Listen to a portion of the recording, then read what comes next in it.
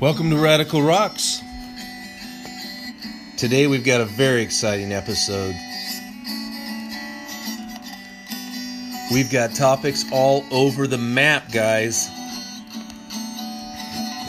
On the first part of the journey, I was looking at radical rocks. There were fossils, minerals, and rocks and things. There was sand, hills, and rings. The first thing I found was a geocrystals, quartz with no clouds. Agate was hot and the ground was hard, but the gems were there to be found. See, I've been through the desert, found a rock with no name, felt good to have in my hand. Yes, folks, we've got a ton of topics today. We've got the world's largest tanzanite necklace. We've got a giant bird found in Europe, brand new of its kind. Birth and care of gemstones. The way to extract minerals from ore without chemicals that's been found. Hey, is that turquoise? We got the fossils of Utah. Sunflower engagement ring. We've got a fish that was once extinct. It comes to life again, as it seems. We've got how aquamarine is mined. We've got a disappearing metal, zinc, very in-depth article on zinc. Apache tears. We'll even go into Rich Hill if we have some time about the famous gold discoveries in Rich Hill and so much more, guys and gals.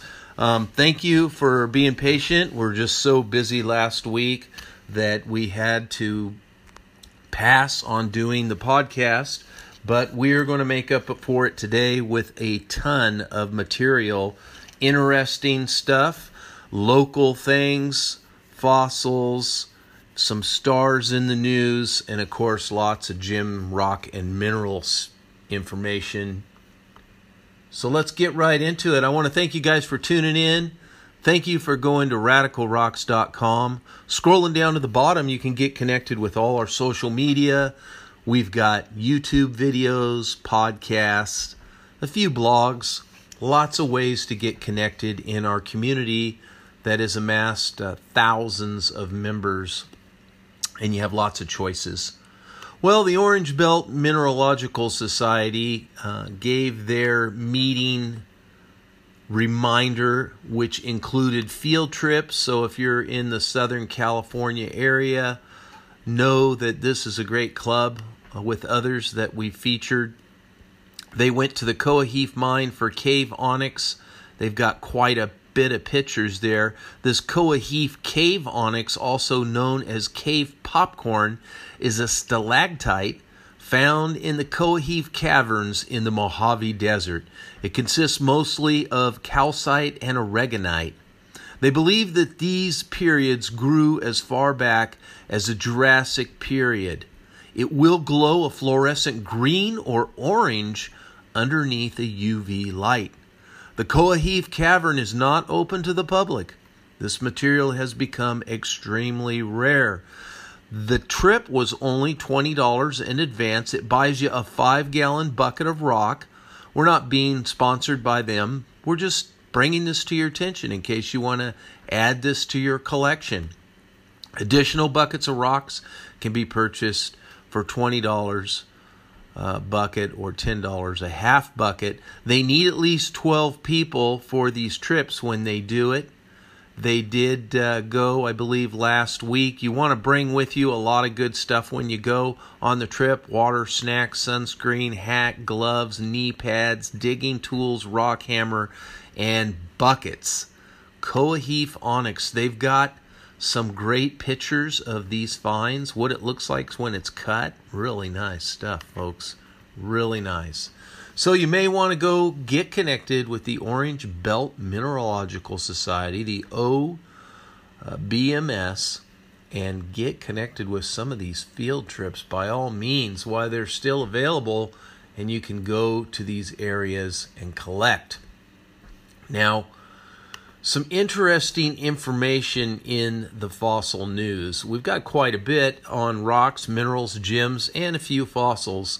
There is an 8-millimeter fossil of the giant sea lizard that shows the diversity of life before asteroid hits, according to Smith Mary Precious Smith on May 14th in Nature World News. You can find that at natureworldnews.com. Just look that up. This giant dinosaur was a reptile that lived in the ocean. Like it said, 8 millimeters long. So we're talking well over 20, 25 foot long creature here. A marine lizard with giant rows of teeth, having hundreds of teeth.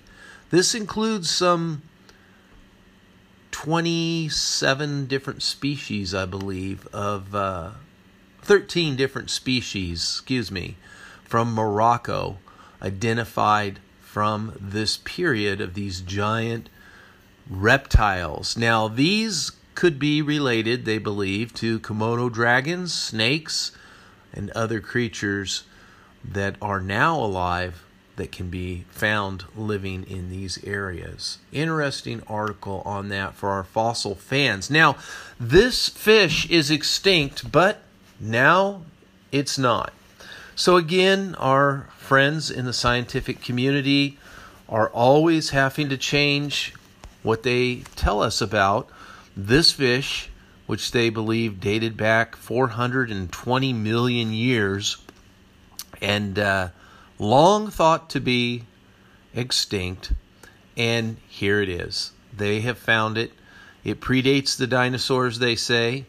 It's extinct fossil fish thought to have lived 420 million years ago, found alive by Nehema Shackleton, written in the Unilad at unilad.co.uk.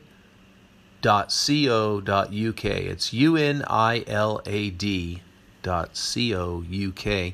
This creature was quite large. They have a live one here that they found. These are found off the coast of South Africa and off of Madagascar. And these creatures live quite deep, several hundred feet in the water, 322 feet to 490 feet they believe below the surface. A particular type of net fishing is turning these creatures up, so now they're talking about restricting some of that type of fishing to protect these fish. And it's a Coleocaneth, if I'm pronouncing that right. Very prehistoric looking creature with a bony looking structure for a head, quite thick. This fish could get at least, the one they have in the picture is at least probably 4 feet long. It looks like it weighs a good 50 pounds. Good size fish there. Beautiful. So here we are discovering things that are extinct and yet they're not. Now here's all the rage. Sunflower engagement rings. That caught my eye. This was at brides.com. 15 sunflower engagement rings that burst with beauty by Robin Raven on the 14th. They've got some pictures of these rings, and basically what they are is using this halo or double halo.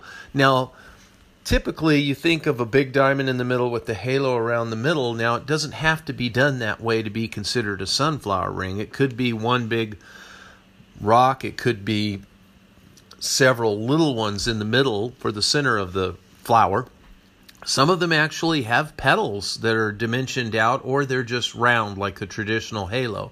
But apparently this is quite the rage. Celebrities like Katy Perry, Nikki Reed love the floral design as well.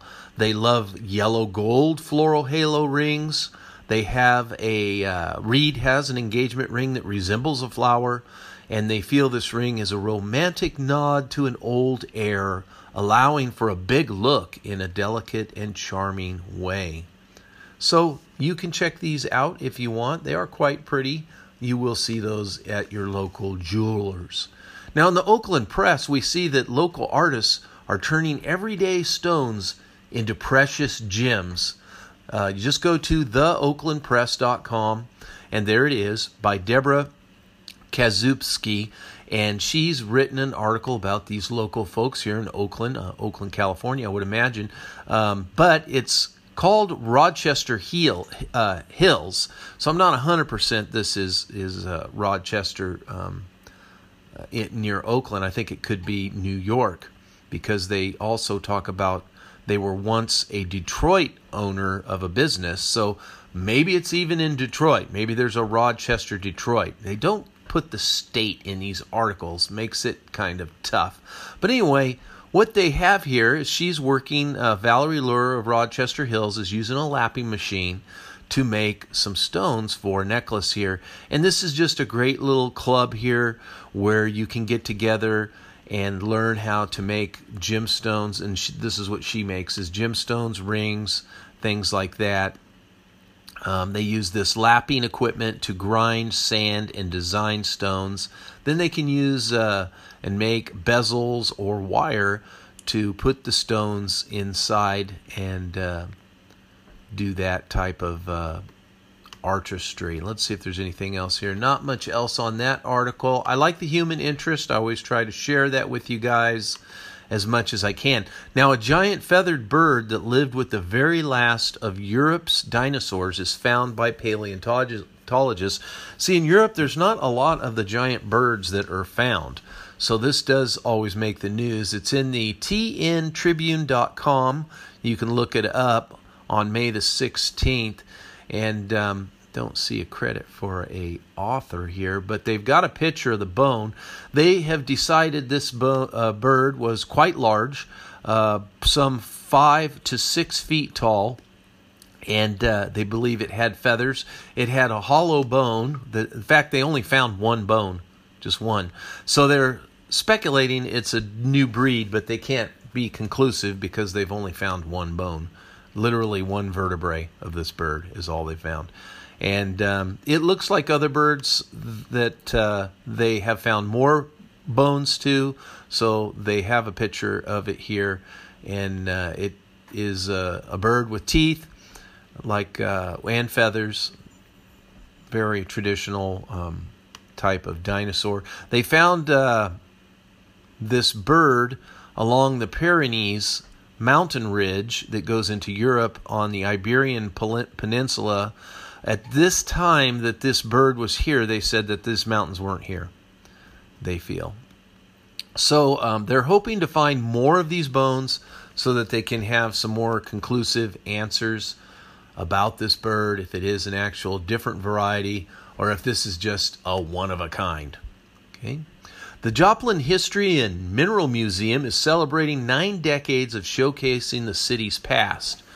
Well, the city's past was a rich one of minerals and gems. At 4, spelt out the letter 4, 4stateshomepage.com, the KSN News site there says the Joplin History and Mineral Museum is celebrating decades of showcasing the city's past. Now, this may be over by now. It was written by Ben Kapcher-Nushevich on May the 15th. And this museum, some 90 years old, I believe it's in, can't think of it, over by Kansas there, Missouri. It's Missouri, I believe, and it highlights their rich history of lead and zinc mining. It was a very important lead and zinc mining boom in those days. So they have all these wonderful specimens and history. There's a video you can watch where they talk about the museum and the event. So if you're in the area, that might be something you want to check out, that museum. How about a new way of mining? Now, if you're familiar with mining for minerals like gold, silver, things like this, a lot of times in order to get these minerals out of the hard rock ore, they have to leach them out with dangerous chemicals such as cyanide and acids and things like that. Now, if you go to mining.com, the article's there, From Digging to Electrical Fields, New Technique to Extract Metals from Hard Rock Ore by Valentia Roots Leotode on May the 16th. Now, what this does is very interesting. In my trade, I take care of buildings, boilers, emergency generators, things like that, chillers, HVAC. I'm very diverse on mechanical equipment. And with the new green efforts and the effort to reduce the particulates in the atmosphere, the government has required that these boilers and these generators burn much, much cleaner. So industry has had to try to find innovative ways to make this happen. They can make new burners that burn cleaner. They have scrubbers and things like that. They can reburn fuel that's been burnt to get extra clean out of it. They do these things. They add other gases and minerals sometimes. They use catalysts. But one technique that's interesting, and I got to meet some of the gentlemen that were some of the first companies to really use this. Old generators for hospitals and buildings, emergency generators, where they have to have these emergency generators, are very expensive to replace. And just getting the huge diesel, gas, whatever engines out of a facility and putting new ones in is an undertaking. And then still maintaining services to the building. So these innovators have come in where they can build this on the stack, the discharge stack of the generator, and it uses electrostatic, just like when you rub a balloon and you put it in your hair and your hair sticks to it, right? Or a piece of paper electrostatically sticks to you. This electrostatic puts positive and negative charges into it puts charges into the minerals that are going past it, and then when it gets to another stage, it draws and tracks them. You can buy these in your house. They'll actually attract mold and dust and pollen and things like that. People who have allergies really love electrostatic air filters. They use the same principle. Well, they're finding that they can use a similar process here to collect the minerals out of these mines. Now, they're just experimenting with these, but it's looking quite promising. A wonderful way to get more rocks and minerals out of the ore without having to use all these chemicals here. And they go into some length to describe this. I thought it was very interesting. Mining.com, digging to electrical fields, if you want to check that out. Now, what about a beautiful tanzanite necklace with over 700 carats of beautiful dark blue, purplish tanzanite?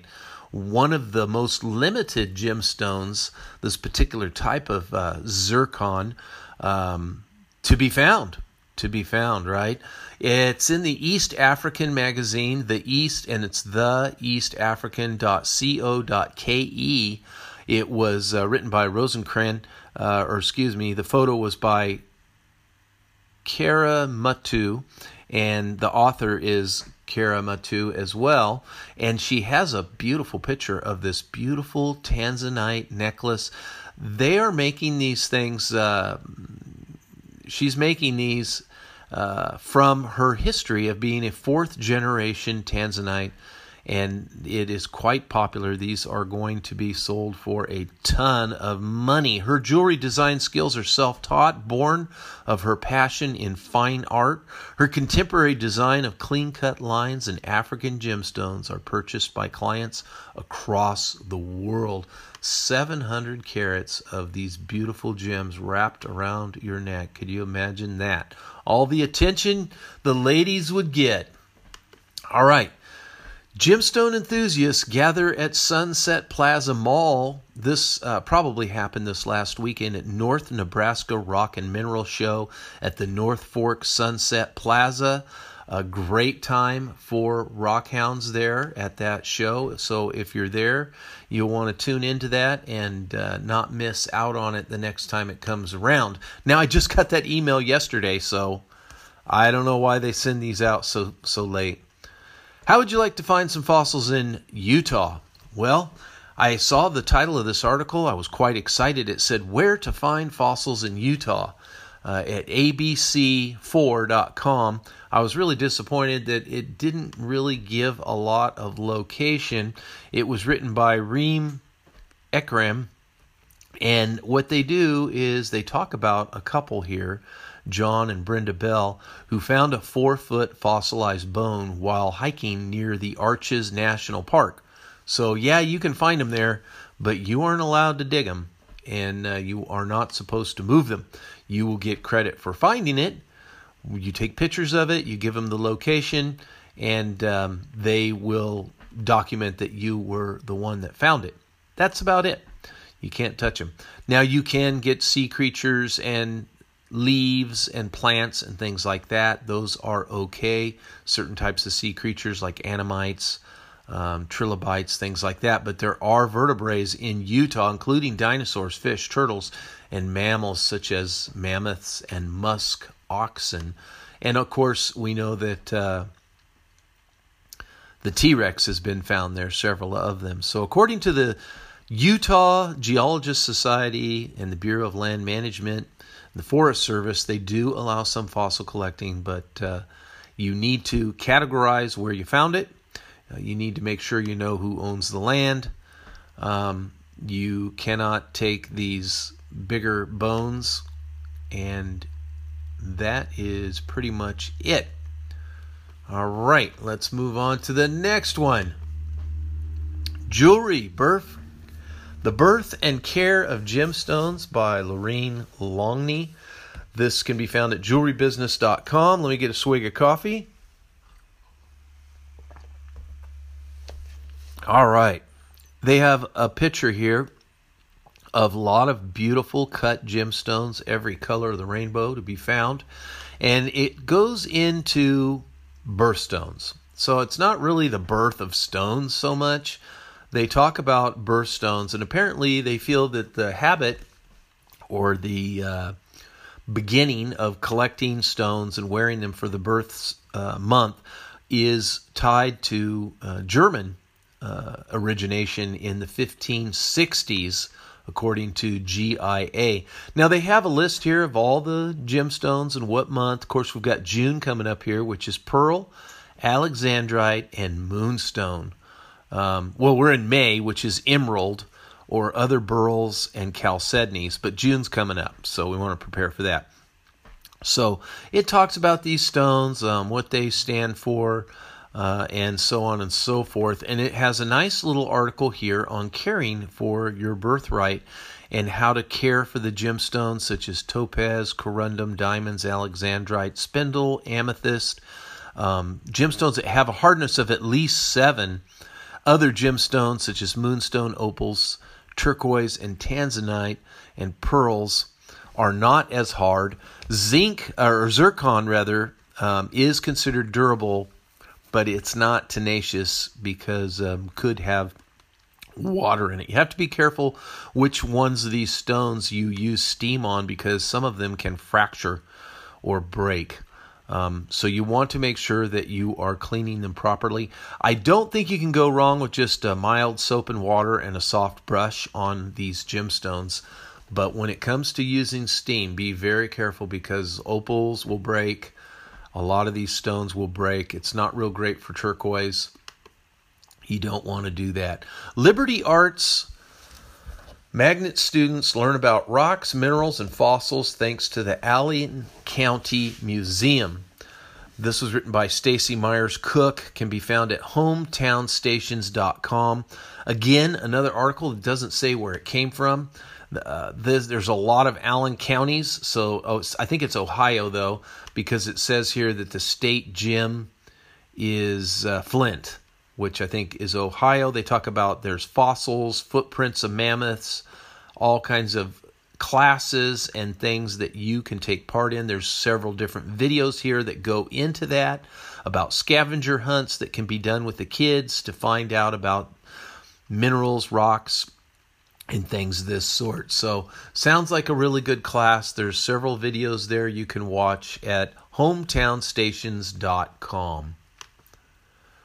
Compelled to pick up rocks at the Moultrie News at postandcourier.com, you can read Tom Poland's article about his love of rocks, how he started collecting them as a youth, how he became a serious collector, how some of us are not just collectors, but we barter, sell, we grind and polish rocks into jewelry and other items. We have them all over our house. We are crazy.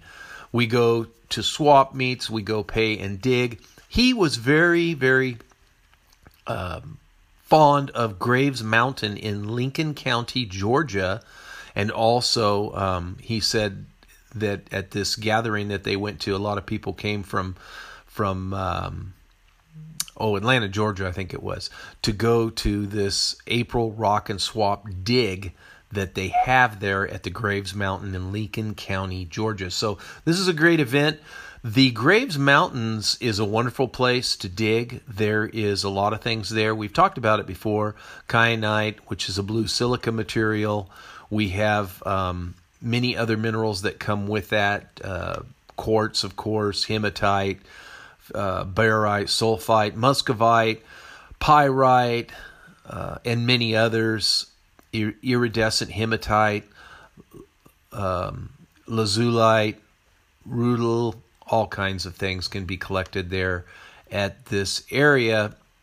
He does say you can't pick up in California rocks and it's illegal. I would say that's not entirely true. There was some areas set aside by, I believe, Diane Feinstein. She did allow some areas to remain for rock collecting. There's a list of those that can be found on the state website for rocks and minerals, I believe. And you can look that up. I've seen it. So luckily, quite a few spots were set back for casual rock hounding.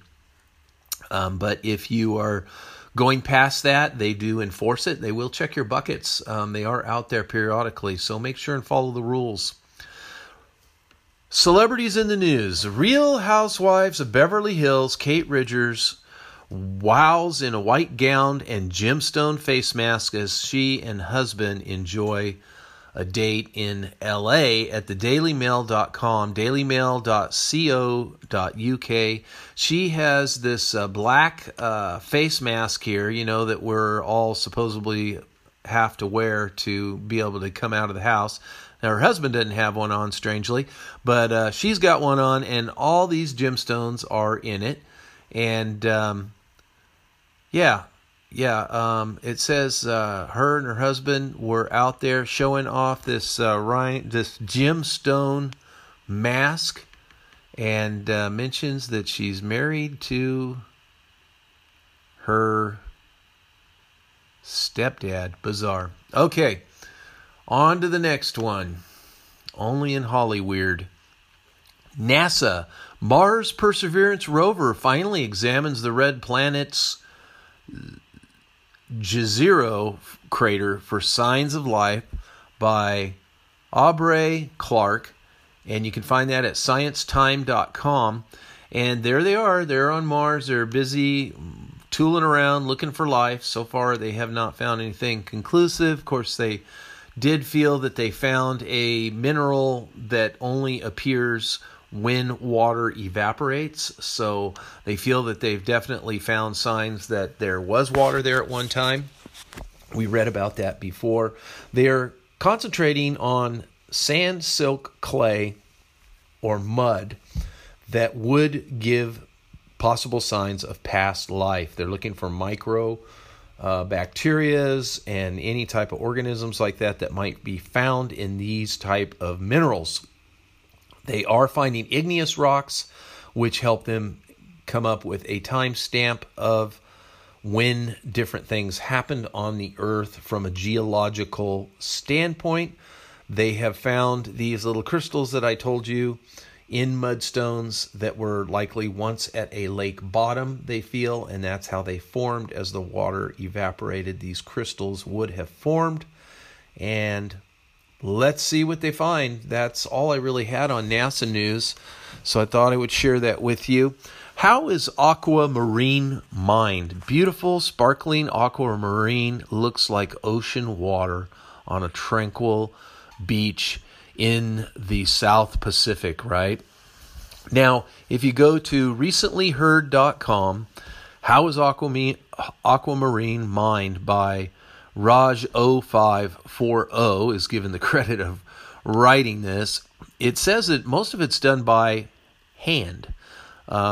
They patiently collect gemstones there in open pit mine.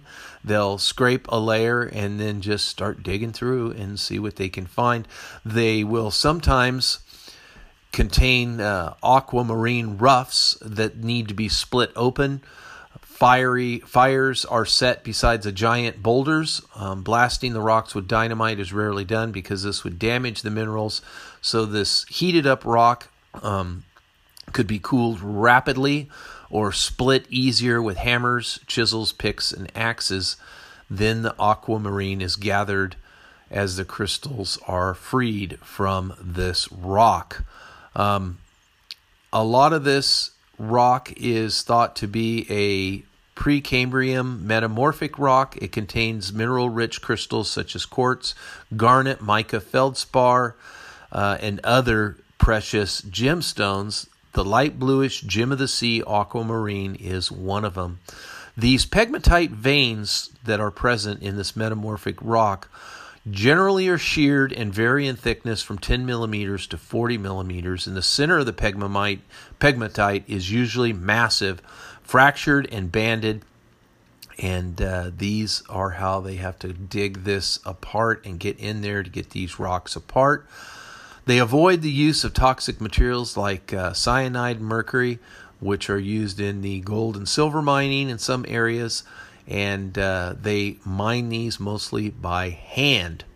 Beautiful aquamarine pulled out of the rocks and stones. This is mined a lot in South America and also in Africa, different countries around the world. You can even find it in the United States in some areas. Now let's talk about our friends at Rock and Gem magazine. Zinc, the mysterious case of the disappearing metal. I subscribe to Rock and Gem, and I get their email, which is free. They send out a newsletter. You can get that too. It's rock, the letter N, gem.com. You can look this up. Think Zinc, the mysterious case of the disappearing metal. There's a beautiful specimen here that is very like lead looking with yellow. It is obviously chunky, crystalline, kind of cubed, squared, hackish look to it. Again, our friend Bob Jones wrote this article. Such a wealth of information, Mr. Bob Jones. He says this metal ranks as the fourth most abundant metal after iron, aluminum, and copper. But unlike copper, iron, and lead, zinc is never found in its natural state. It's so reactive that science have a really hard time locating pure zinc so they can study it. Zinc has been around and in use for over 5,000 years. Of course, it's been around since the beginning of Earth. But scientists cannot isolate zinc because it rarely forms in compounds all by itself. And the problem with zinc is it's so chemically active that it does just kind of dissolve or react or disappear, even with oxygen. Zinc is so elusive, scientists can have a hard time producing it in its purest form, and they would typically only see it in their furnace. They would look in there, and actually it would be gone. There would only be unwanted residue. Whereas the zinc, there's a beautiful picture of holdenite, which is a rare zinc mineral from Sterling Hill, New Jersey. The residual from the furnace of trying to get the zinc out, it weighed a lot less. The zinc seemed to have disappeared. Scientists, all they had to do to look for the zinc was go look up the chimney. There it was. It vaporized in the heat of the reaction, drifted up into the chimney, combined with the oxygen, and coated the walls of the chimney as a white zinc oxide. Mystery found. There it was. So the powder was not pure zinc. It could still be processed more, but at least there it was. Today you can buy a lot of interesting specimens. Yellow-green zinc specimens are found with crystals, luxurious, richly colored fluorescent. They do fluorescent brilliantly, and when they can be found in a spiky form, looks kind of like a what's that sea creature called? Sea urchin. The word of zinc comes from a German word zinki, which means tooth. So it can look kind of like a tooth too when it forms in certain crystals and shapes. Let's see what else we have to say. There's a beautiful sample of a spray of crystals of Coitugite from the Ojula mine in Mapima, Durango, Mexico. And that is from the Arkenstone Gallery of Fine Minerals, if you want to check that out. They talk about the history of zinc and how it was used, talk about the atomic number 29 is copper, and then 30 is zinc. So zinc has just one more proton than copper, makes it very electrically balanced. They've got a beautiful sample here, which is a kind of a iridescent green, which is adamite, zinc, arsenate. So it's rare, sounds like poisonous, sounds like arsenic, but it says arsenate. Found in Mapimia, Mexico. This is where zinc substitutes for copper in a process called cementation. Copper and zinc compounds are melted in a furnace. Zinc atoms are released. They immediately combine with copper atoms to form brass. Early metallurgists and chemists had a real problem extracting pure zinc from free ions of zinc.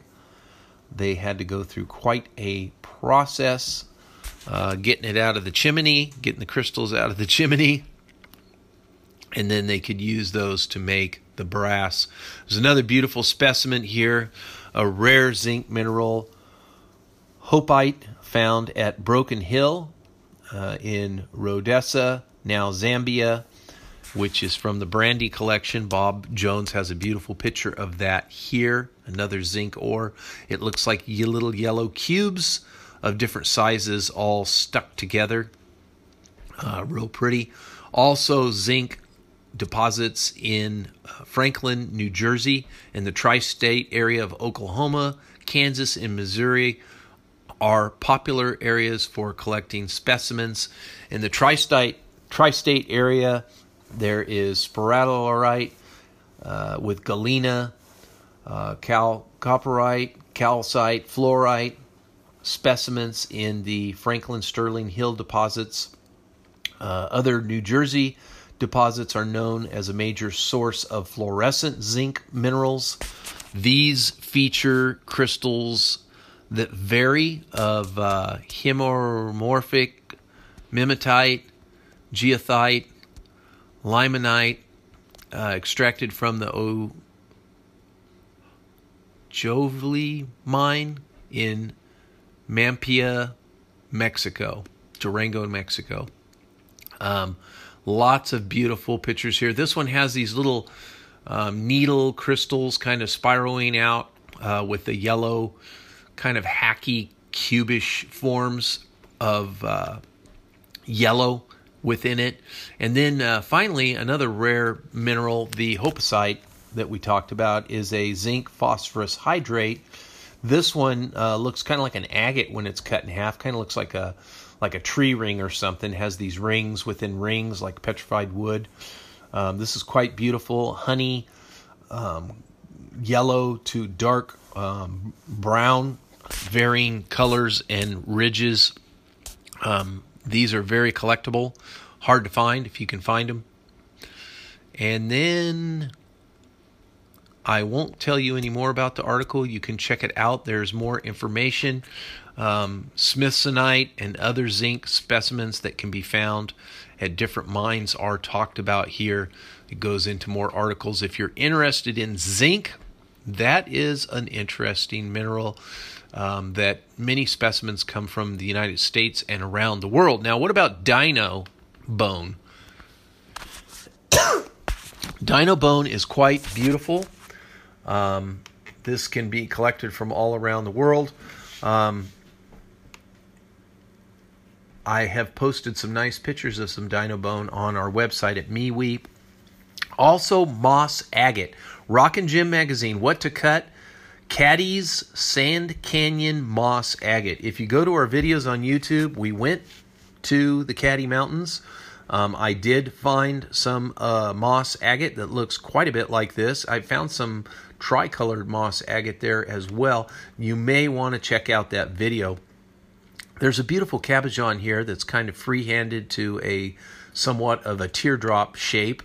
And Russ Kanyuth wrote the article here about this wonderful collecting spot in the Mojave Desert where agates can be found, a variety of plume agates, flame agates rather, and moss agates, tricolored, and many other varieties that can be found. He's got a picture of a couple cuts here that he did of this moss agate. It's a reddish orange with a little bit of yellow hints here and there. It talks about these slabs, if they, preparing these for cutting, there can be some pits and things like that you might want to deal with. You might want to look for the better piece. You might want to use epoxy. I found much of the stone to not need any work. But yeah, sometimes you can find some with vugs and pits and fractures, and you can clean that up. He mentions here stabilizing the material in a vacuum chamber, which we are going to do a video on that eventually.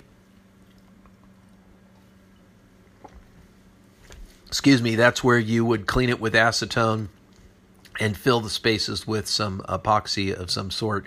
And we'll go into that.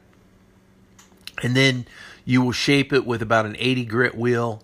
Go down to 140, 220, 280, and on all the way to a 1400 grit wheel. So the higher the grit, the softer it is. So you start with a, 180 grit, whatever, to shape it. You're really cutting that stone rapidly. There is a risk if your stone is weak that you can fracture it. If you're using softer materials than agate and jasper and things like that, you definitely want to start with higher grit on the size of it. Okay, so there's pictures here that talk about how to finish it off. If you want a mirror finish, you want to use selenium oxide, which is the white powder, and but you could also use the iron oxide as well, which is a little cheaper than the selenium oxide for agates. That works just fine. How about Apache Tears? In the Rockin' Gym, again, this came through the email that they send me for free. Tumbling Talk, Tearless Apache Tears by Tony Ron. And they talk about how to get some of these Apache Tears going by Lee Wallace here, it says. So it has an editor and then whoever wrote it. So the characteristics of Apache Tears, this is obsidian, which is a natural volcanic glass. You can buy just a basic black obsidian, very affordable. I think I sell like a whole big box. It's like 20-something pounds of it for like $30 or something like that. I had a few boxes that went out that cheap. You go to gym shows and stuff, you can get just plain black obsidian, very affordable. You start getting the fancy obsidians like the rainbow or the silver sheen or the gold sheen or the snowflake and those other types, then yeah, it's going to cost more. But just the black is very affordable. And Apache Tears are typically the black obsidian. You can find it in other variations as well, but the black is what's most commonly seen. So what would happen? My grandpa would tell me that after the rain would dry up quite quickly on the desert floor, but the rocks would still be wet, and the Apache Tears, these obsidians that had rolled around the desert floor and become smooth and round, would shine like drops, look like wet drops of water. And these were supposedly tears from their forefathers. Also, when you would walk in the evening, if you had the light shine over your shoulder, or, and they would light up as you walk and see them on the top surface of the land. Now, if you're going down into a hill, they don't shine up as good, but, you got to think of the lay of the land, so that the sun is actually shining through the gemstone. So however you can walk to see the sun shine through the gemstone when it's low on the horizon, this is a good time to look for these Apache Tears, or again, after a rainstorm. So tumbling these, This is kind of like you're going to make your own or smooth some out. If you're going to break these up, remember this is glass. You have really got to protect yourself with a full face shield, gloves. You got to break this up in a bag of some kind, like a old pillowcase or something. And then you would take and wash these bits and pieces, and you use a 600 grit. It says to 10 pounds of tears, you need 600 grit, 10 pounds of tears, add a cup and a half of clean leather bits and water to full. Use a vibrating tumbler, add the Apache tears, remove the leather. It gives you all the instructions on how to do this step by step. It takes about a week between each process. It looks like there's a total of 5 steps. The last step says wash the tears again, remove the leather bits, tumble for 1 week with a tablespoon of serenium oxide and 2.5 to 3/4 cup of clean leather bits, adding water again to make a gravy-like slurry. And actually there's a 6th step. Wash the tears one more time, remove the bits, tumble for 2 hours with 1/2 cup of clean leather bits to about a 1/2 tablespoon of detergent. The results are highly polished, glassy Apache tears. So in the article, he shows really some rough Apache tears that he bought through Kingsley North at www.kingsleynorth.com. You buy these kind of rough Apache tears, and by the time you're done, they're beautiful and shiny. I mean, you could use them for jewelry, for keystones, things like that. All right? Sorry for the cough. My throat's getting dry. All right, if you're still with me, I think we've done all the latest news. We will go into Rich Hill, the history of Arizona's most amazing gold district, written by M. Catherine Combry, Ph.D., Chris T. Golson, Bachelor of Science, Danette S. Loretta, Ph.D., Eric B. Melancholy, Ph.D., Rich Hill, the amazing history of Arizona's most amazing gold district. If you are into gold, this is something you're going to want to check out. Now, we've skimmed through the article and highlighted some really great information. There's still a lot here that you will want to get, so I recommend if you are into gold, Rich Hill's a great area. Get this book. Add it to your collection. We're going to be talking about how important books are and maps and things like that periodically through our discussions. If you want to take your rock hounding and your mineral collecting to the next level, besides just going with the club or just going with the rock hounding books, stick with us because we've got some really good ideas and you're going to find stuff that nobody else has. All right. The next era of gold mining, we've been doing this series for, I guess, a month, maybe a little over a month on the Rich Hill gold area. But this area, next discussed in the book, Chapter 7, goes through 1928 to 1970. And there was a lot of mining during the Great Depression. Now, the Great Depression happened between 1928 and really was kind of a tough time all the way up into the early 40s, where people were gold mining some of these areas by hand. There just wasn't any work, so people did what they could. Back in those times, $2 was considered a good day's pay, so people would go out and work these placers. When gold was some $20, $30 an ounce, they would work all day long and try to get about $2 worth of gold. About 0.05 ounce of gold per cubic yard would leave you with about 0.01 of gold, or somewhere between 0.015 and 0.011. They would be able to earn about $2 a day, processing 10 cubic yards of gravel through a wet sluice in one day. All right.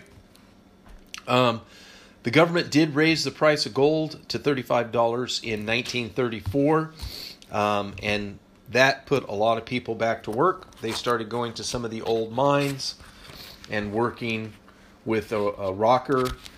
Rocker would use less water. You wouldn't have to have quite as much water as you do a sluice box, and that would allow people to get the gold out of these areas. A lot of hard work.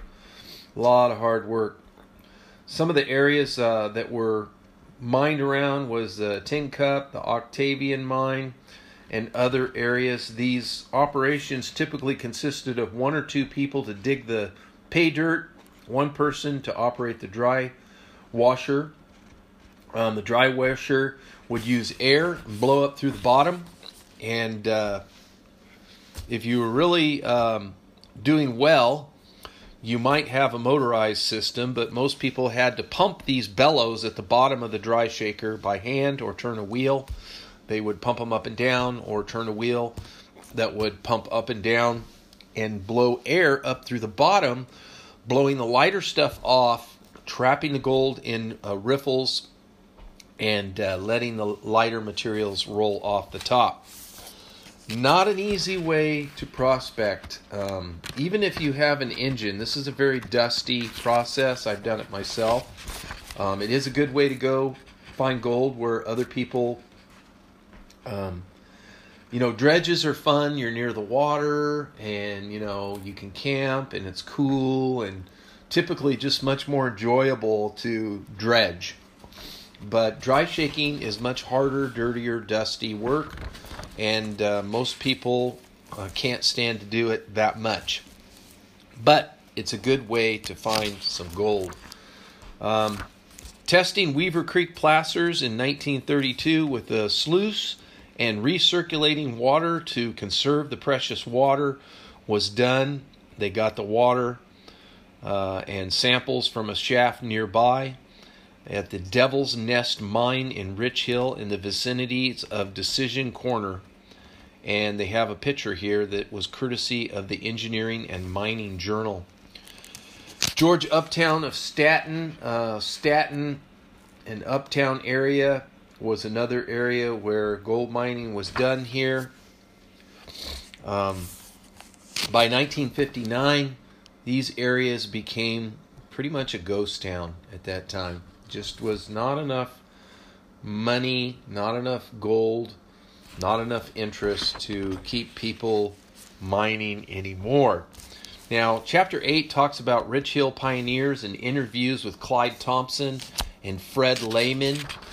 Several different discussions here with the history about the post office in the area, the old ghost town there, Main Street, Octave, Arizona, with Lions Peak in the background. Pictures of these old areas, discussions about these old areas, the mines, the shafts. There's diagrams showing the geological area of Rich Hill that you can look at. There's topographical maps here showing different mines, where they're located. It's certainly a great resource if you were to go in the area. Maybe these mines are claimed up, and that's fine. You'll see them posted with the white markers, and you definitely don't want to go on those areas. But you can also see the ravines. Not all these areas are going to be claimed up. You should be able to find a spot there where you can dig down below some of these claimed areas and get some of the free gold that's there. In fact, they've got a picture here where below the Rich Hill area and the Potato Patch and the Devil's Nest area, where the red soil is, where 15 gold nuggets weighing over 1.5 ounces were found at that area. An L-shaped nugget, about a ½ ounce. 10 smaller nuggets totaling a little over a ½ ounce, and 4 nuggets totaling a little over a ½ ounce, with the largest weighing 1/3 of an ounce, were found there. They're not saying how they did it. I would think metal detectors. Also, he found a 2-pound, what they call tongue nugget, that Jan and Jess Harkins found in the year 2000 with a Minelab SD2200 detector.